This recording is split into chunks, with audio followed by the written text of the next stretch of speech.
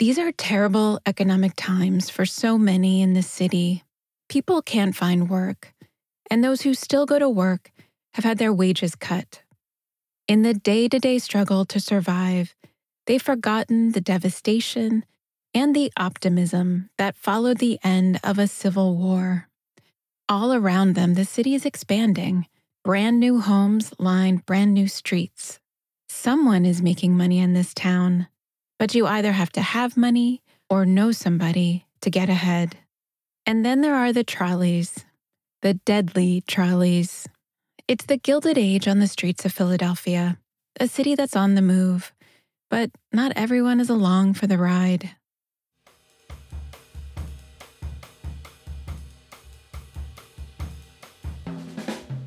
This is Found in Philadelphia, a podcast dedicated to telling the stories of Philadelphia's past so that we can better understand the present, because our history matters.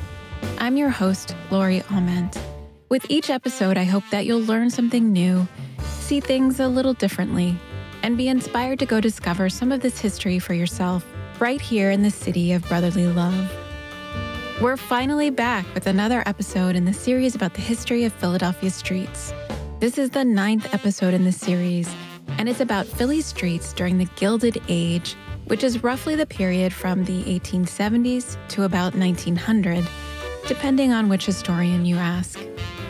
There's a lot going on during this time, so this episode sets the stage for the Gilded Age in Philadelphia and focuses on the physical changes to the streets. Get ready, because there's going to be red-hot, page-turning engineering reports. And even better, they're historic engineering reports about pavement. And if you're enjoying this series about Philly streets through history, you can support the podcast by leaving a review and telling a friend to check it out. If you're curious about what's going on with the podcast in between episodes, you can sign up for the podcast newsletter at our website, foundinphiladelphia.com. In this episode, we're going to look at Philly streets in the decades following the Civil War. From 1865 to 1900, there was incredible political and economic turmoil in the United States. Here's a really quick overview of the times. After the war, there was a brief period of progressive politics known as Reconstruction, which lasted from 1865 to about 1873 or so. Reconstruction was the radical Republican project of integrating African Americans as full citizens of the United States. Just after the war, we passed landmark civil rights legislation at both the federal and state levels. In Pennsylvania and throughout the country, it was Black trailblazers who were leading these political changes. They were acting behind the scenes, writing legislation, like Philly's Octavius Catto, or they were demanding that their rights be upheld in the streets, like Catto's contemporary Carolyn LeCount. And Black leaders were also being elected to serve in federal and state governments throughout the South, where they promoted the region's first public education systems. But the era of Reconstruction was short-lived. By the 1870s, it was faltering. The years that followed have been called the Gilded Age.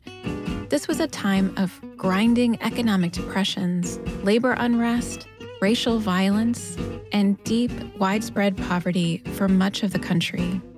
But it was also an era of expansion and industrial innovation, with wealth concentrated in the few who profited from unregulated business monopolies and political corruption. How did things go so wrong?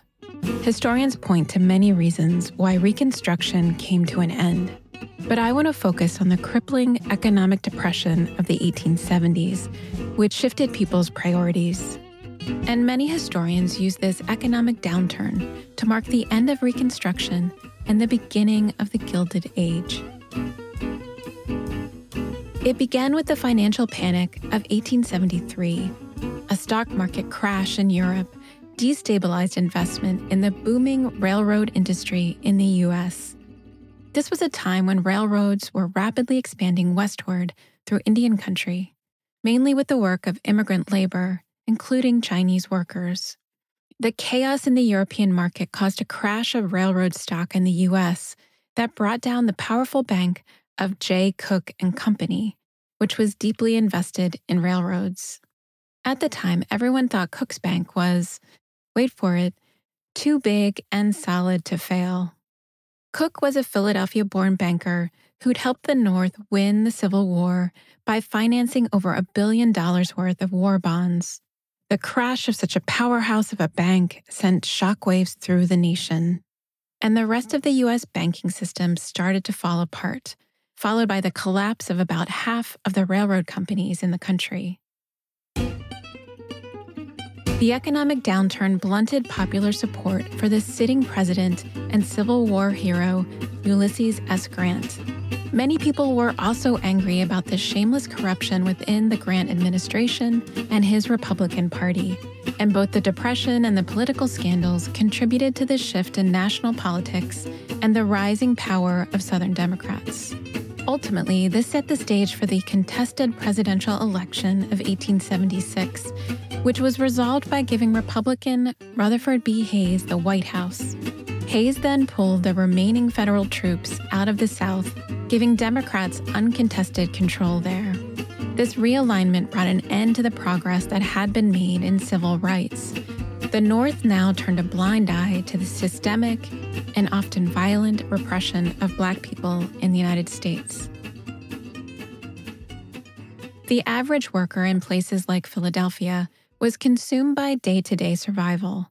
The Panic of 1873 was devastating for workers at a time when there was no safety net. The failures of banks and railroads eventually brought on a deep and lasting economic depression, with Pennsylvania among the hardest hit. An estimated 25 to 30% of workers lost their jobs. Many who still had jobs were asked to work reduced hours or had their wages cut. Those who continued to work found they were earning less while prices were rising.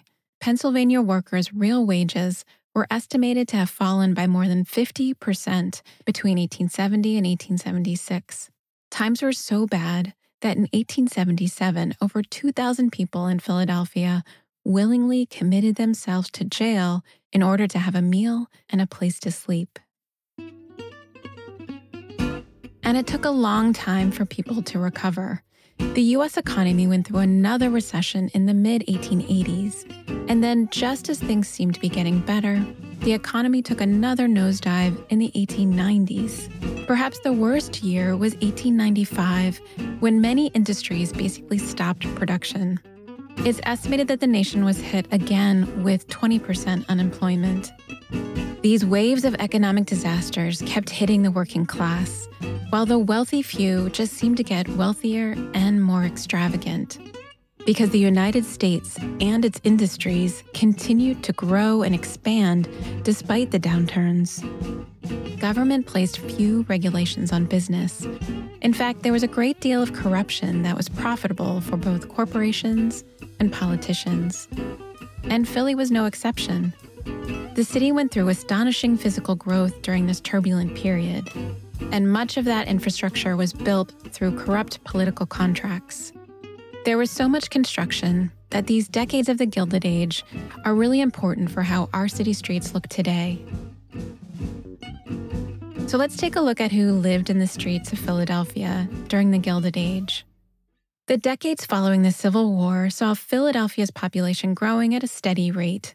In 1870, city residents numbered nearly 700,000, and over the next 40 years, the population would more than double, standing at 1.6 million in 1910. But despite this growth, Philadelphia would drop from being the second most populous city in the United States, after New York, to being the third most populous by 1910, being surpassed by that Midwestern upstart, Chicago.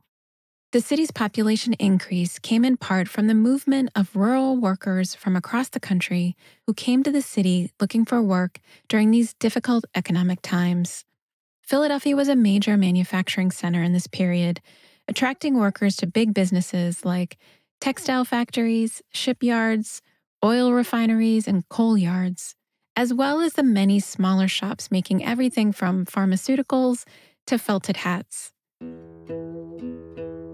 A great number of these migrants were formerly enslaved people from the South in search of a better life in the North. The city's Black population grew from 22,000 in 1860 to 32,000 in 1880 and 66,000 by 1900, always remaining about 4% of the growing population. Many of these Black migrants from the South moved into the city's 7th Ward, a vibrant Black neighborhood running from Spruce to South Streets between 7th and 25th Streets. These people paved the way for the Great Migration of Black Southerners that would come later. Another group moving to Philly in this period were Chinese migrants. These workers had been desperately needed to do the grueling manual labor required to build the Transcontinental Railroad. But many of these men left the harsh conditions in the West to start new lives in the East. Philly's Chinese-born population grew from just 13 men in 1870 to nearly 1,200 by 1900. They were a small part of the overall population, but many settled in the blocks surrounding 9th and Race Streets, leaving a lasting legacy in the neighborhood we now call Chinatown. Both Black and Chinese migrants clustered in their separate neighborhoods out of necessity because they weren't welcome in other parts of the city, but they were also drawn to live near their own community and cultural centers. While internal migration was important, Philadelphia's population growth after the Civil War was mainly fueled by overseas immigration. Irish immigrants continued to come, and they remained the most numerous foreign-born residents of the city. The next largest immigrant group was from Germany.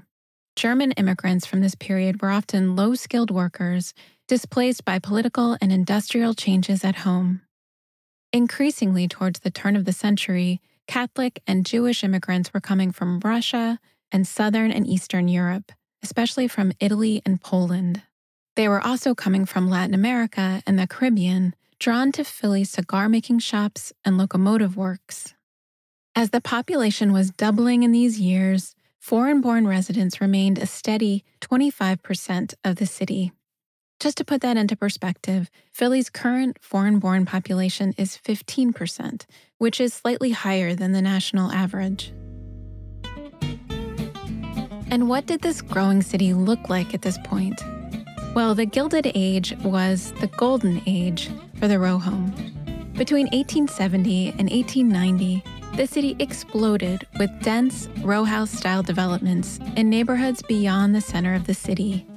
For those who don't know, a row home, or a row house, is a 2 to 4 story house that shares one or both of its sidewalls with the buildings next door. In these years, Philly began to fill out its urban grid of streets, lining them with row homes.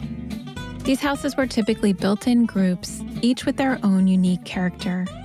And it was this building boom from 150 years ago that made Philadelphia the city of row homes that it is today. The row house still defines the overall character for so many of our neighborhoods. And this expansion was happening everywhere beyond the historic core of Center City. West Philadelphia was transformed into a grid of homes from around Woodland Cemetery in the south to the zoo in the north, while railroads and heavy industry lined the Schuylkill River.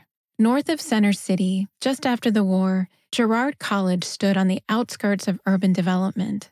But by the 1890s, the college was surrounded by a sea of row houses that pushed up against the railroad tracks that ran parallel to Glenwood and Tioga Streets. And to the south of the city center, dense blocks of row houses, which had petered out around South Street and Washington Avenue during the war, now covered newly built streets all the way down to Snyder. Older settlements were also growing and changing. Manayunk was now a built-up industrial center, with housing perched all the way up the hill to Ridge Avenue.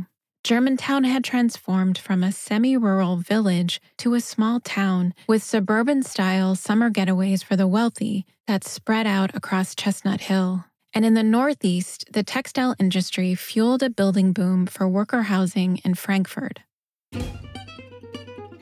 Philly's dense urban grid of row homes nearly doubled in the Gilded Age, right along with the city's population.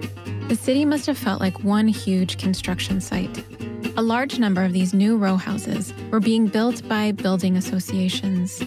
Though these associations had started before the war, they became even more popular after the war was over. In 1876, there were reportedly 450 building associations with over 6,000 members who held a third of all mortgages in the city. Building associations helped to grow the city at a rate of around 3,000 new dwellings a year. Now, these were mostly small, two-story houses, but that's a staggering number of new homes. In 2022, Philly built only 600 or so single-family homes. So, how did these building associations work? In the 19th century, building associations were like a mutual aid society that acted as a building and loan. These attracted men from the class of skilled workers called journeymen, who had some money to invest, but not a lot. These men would buy shares in the building association. They could then borrow against these shares to bid for mortgages on individual properties. The association allowed the better off in the working class to borrow money to buy property, something that they'd been excluded from doing before. But the majority of the working class still rented their homes. Only 22% of houses were owner-occupied. Compare that to today, when over 50% of Philly residents own their homes. But building associations did boost the building trades in Philly, providing an important source of employment during rough economic times. In 1870, it was estimated that at least 20,000 Philly residents worked in construction, which was about 3% of the total population. On top of all of this housing, two key Philadelphia landmarks were also built after the Civil War. The first is our extensive Fairmount Park. The park had begun in the years before the war, but was then just the area between Fairmount, where the Art Museum now stands, to just beyond Girard Avenue. The 2,000-acre park that we now enjoy was created in the post-Civil War years to protect the city's water supply. And the area of the park around the Please Touch Museum was home to the 1876 Centennial Exhibition, which was a blockbuster international event that you can learn more about in episode 7 of the podcast. The second major landmark built after the Civil War is our City Hall. This was a major civic construction project on one of Philly's original 5 public squares, called Center Square, and it almost became a coal yard for the powerful Pennsylvania Railroad Company. But instead, it was chosen as the location for our immense City Hall. The building was plagued by corrupt city contracts that were doled out in return for political support. And construction dragged on for 30 years, from 1871 to 1901. In many ways, City Hall is a testament to the dirty politics and the extravagances of the Gilded Age. But there's also a kind of shining optimism about it. As one contemporary noted, at City Hall they were building nothing less than, quote, the Philadelphia of the future. And what about the streets of Philadelphia during all of this expansion? Well, it turns out they were thinking about the future of Philly streets too. We have to remember that a lot of this building was happening on a grid of completely new streets. Most of these streets had only ever existed as dotted lines on city maps.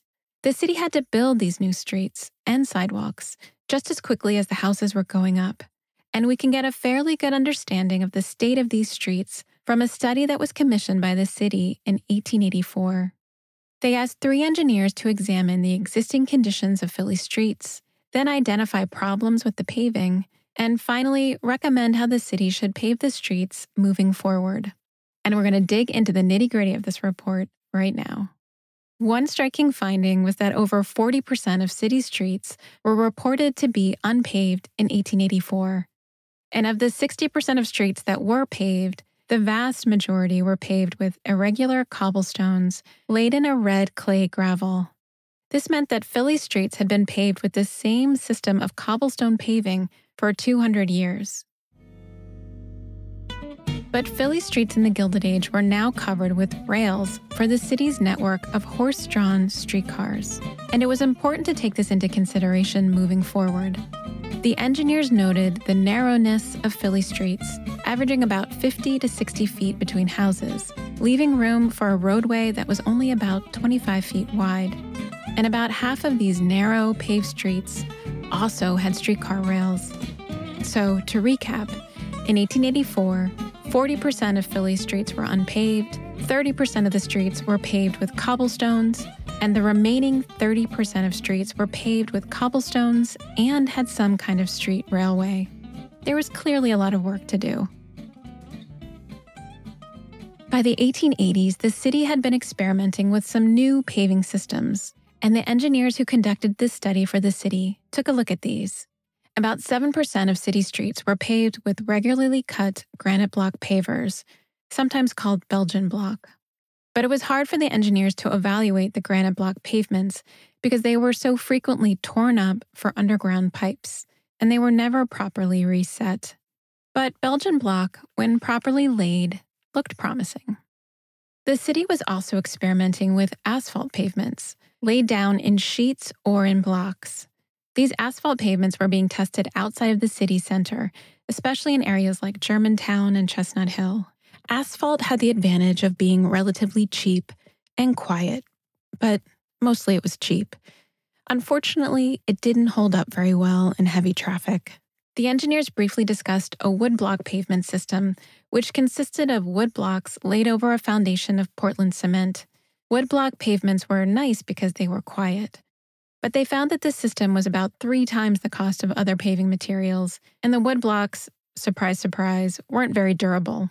Though a few woodblock alleys remain in Philly around 13th and Chancellor Streets. The engineers were asked to recommend the best pavement system for Philadelphia based on these metrics: durability, economy, smoothness, cleanliness, and freedom from noise. Remember that the engineers were thinking about streets where horse-drawn vehicles were the main form of transportation. So they needed to think about pavements that gave good grip for the horse's hooves in all kinds of weather. The pavement also needed to be easy to clean to get rid of all that horse manure. And busy streets with lots of horse-drawn vehicles were really noisy. Metal horseshoes struck the pavement at every step. The noise was loud enough to penetrate into buildings, and the engineers were clearly thinking about the need for quieter pavements in residential areas and around hospitals and public buildings. Now, I know you're on the edge of your seat wondering, what did they decide in the end? Well, the engineers recommended that most streets be paved with granite Belgian blocks. Belgian blocks were best on narrow streets, on streets with rails, on steeper streets, and on streets with heavy wagon traffic. But they preferred the use of quieter asphalt pavement near public buildings and in strictly residential areas where there were no rail lines. The engineers' recommendations would become important for Philly streets. The Pennsylvania state government passed the General Incorporation Law of 1889 that allowed competition in Philly's transit market. This gave the city council leverage to demand that the streetcar companies finally uphold their commitments to repave city streets. They could no longer get away with ignoring the law. City streets improved dramatically in just a few years, with over 250 miles of city streets paved.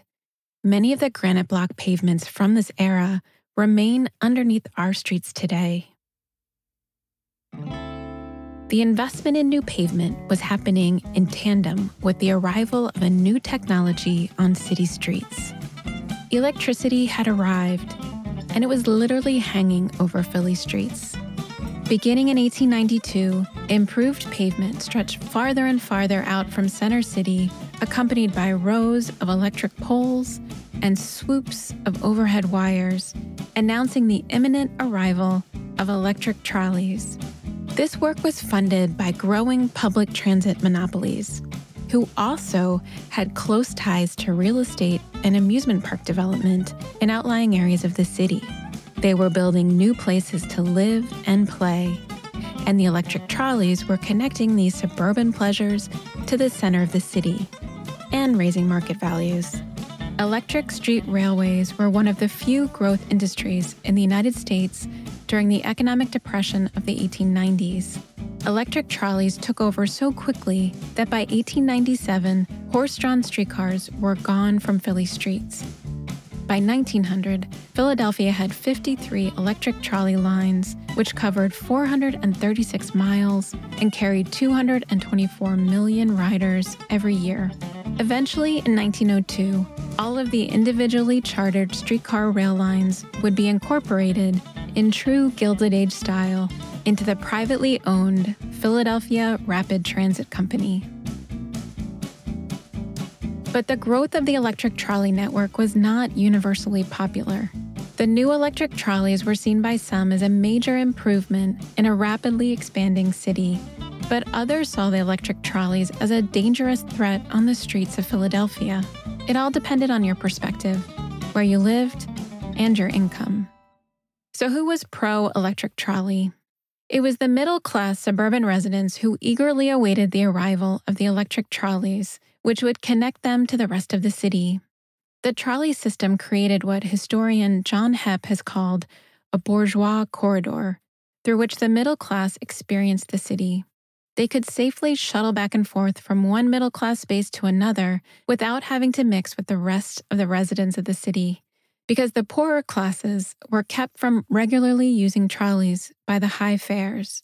So the trolley cars were almost exclusively filled by the middle class, and middle-class standards of behavior were expected to be maintained there. This allowed middle-class women a new freedom. The trolley car was a relatively safe, exclusive space that allowed them to travel throughout the city on their own without a male escort. The electric trolleys made it possible for the middle class to live farther out from Center City in greener residential areas surrounded by neighbors of the same economic level. The trolley connected them to the commercial areas of the city, where the men worked in offices and the women shopped at the new department stores. Trolleys took them to the specially built amusement parks in the evenings and on weekends. So the schedule for trolleys and trains set the tempo of middle-class life.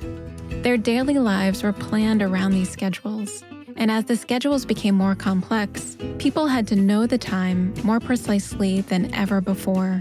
Schedules that had once noted arrival and departure times on the hour, half past, or quarter to, now gave times to the minute, like 10:49 a.m. or 11:53 p.m. It wasn't a coincidence that time was standardized across the United States in 1883 as transit schedules grew more and more exact. But what about Philly residents who lived and worked in the dense city streets? Those who couldn't afford to ride the trolleys every day and had to walk where they needed to go. Well, they were up in arms about the new electric trolleys. In fact, the newspapers routinely referred to them as the, quote, deadly trolleys. What was going on here? Were the trolleys really a danger, or was this just sensational journalism? I mean, we still ride trolleys every day here in Philly. And a 2013 report found that the trolley system averaged less than 50 crashes a year, with fatalities being extremely rare. Kids take trolleys to school. We decorate them for the holidays. They're adorable. But trolleys were different back then, and there were valid safety concerns. One of the main fears was the overhead electrical wires that were required to run the trolleys. The wires really weren't a problem out in the suburbs. But those wires were a problem downtown. In this era, Philly's dense city streets were already clogged with hanging wires. Overhead, there were telegraph and telephone wires. There were wires for these extremely bright electric arc streetlights. One reporter counted 130 wires running diagonally across the intersection of 15th and Market Street, just west of City Hall. But many other streets were zigzagged with existing wires as well. And now there would be uninsulated, high-voltage trolley wires added to the mix. Again, the trolley's use of uninsulated wires was not really a problem out in the countryside where there weren't any other wires. If a trolley wire tore apart and fell down out there, the current would be broken and the downed wire would be dead. But in the city, there were very real fears about existing electrical wires coming into contact with the new trolley wires, which carried 500 volts of electricity. This is considered high voltage, capable of causing burns and internal injury. Electricity was new, and the danger from live wires falling from above, charged with some deadly, invisible force, was scary. One opinion piece called them, quote, death-carrying wires. And these fears were borne out by subsequent events. Wires came down and crossed with other wires at 8th and Lombard Streets, showering sparks in the air. Broken and crossed wires caused house fires. In the winter of 1894, 2 horses were killed by a fallen wire at Ridge and Diamond Streets. A telephone wire had broken, crossed a trolley wire, and fallen to the street. There, the live wire was covered with snow. Unknowingly, the horses were driven right over the live wire and were electrocuted. The men who tried to free the horses from the wires were blown backward by the force of the high voltage. Police and firemen added rubber gloves to their everyday gear to deal with the situation. In place of overhead wires, the public discussed running the electrical wires underground, and some discussed the potential for trolleys to run on battery power instead. But the real danger came from the trolley cars themselves. Electric trolleys were faster, heavier, and quieter than the horse-drawn streetcars, and this proved to be a deadly mix. The old horse-drawn streetcars had traveled at maximum speeds of about 4 miles per hour, while the new electric trolleys could run at speeds of 12 miles per hour, especially in the less congested streets out in the suburbs. But trolleys often slowed to only 6 miles per hour in busy parts of the city. But these increased speeds were enough to shape the streets. To accommodate the faster-moving trolleys, intersections were built with wider, curved corners. Prior to that, the curbs had a much tighter turning radius. The electric trolleys were also heavier than the old horse-drawn streetcars, and they carried more people. So when they struck, they did much more damage. And they were much quieter, too. Remember how noisy horse-drawn vehicles were? Well, one upside of that was that people could hear them coming. But electric trolleys made much less noise. In almost all of the collisions, people said that they just didn't hear the trolley coming. At each intersection, the trolley operator, called a motorman, was supposed to set off a gong to warn pedestrians. But in between intersections, there was nothing. People were used to the old streetcars, which made constant noise when they were on the move. The horses wore bells, and there was the constant clip-clopping, which warned of their approach. This all made trolley collisions more dangerous. As soon as the first electric trolley line went into service along Bainbridge and Catherine Streets, the fatalities began. The earliest victims were the young and the old, children aged 4 and 9, and adults aged 75 and 80. There was a push to equip the electric trolleys with safety fenders to make collisions less gruesome. But deaths and injuries from streetcars nearly doubled after electrification. This was the Gilded Age in Philadelphia, a city that was growing and expanding during stormy political and economic weather. It was the best of times for some, and it was the worst of times for many more. We've talked a lot about the physical changes to Philly streets, but what about the people who met on these streets? What happened when the middle class got off the trolley in these diverse neighborhoods outside of their safe spaces? What happened when they ran up against the rest of the people who had to walk and many who had to work in the street? Well, we'll talk about that in the next episode.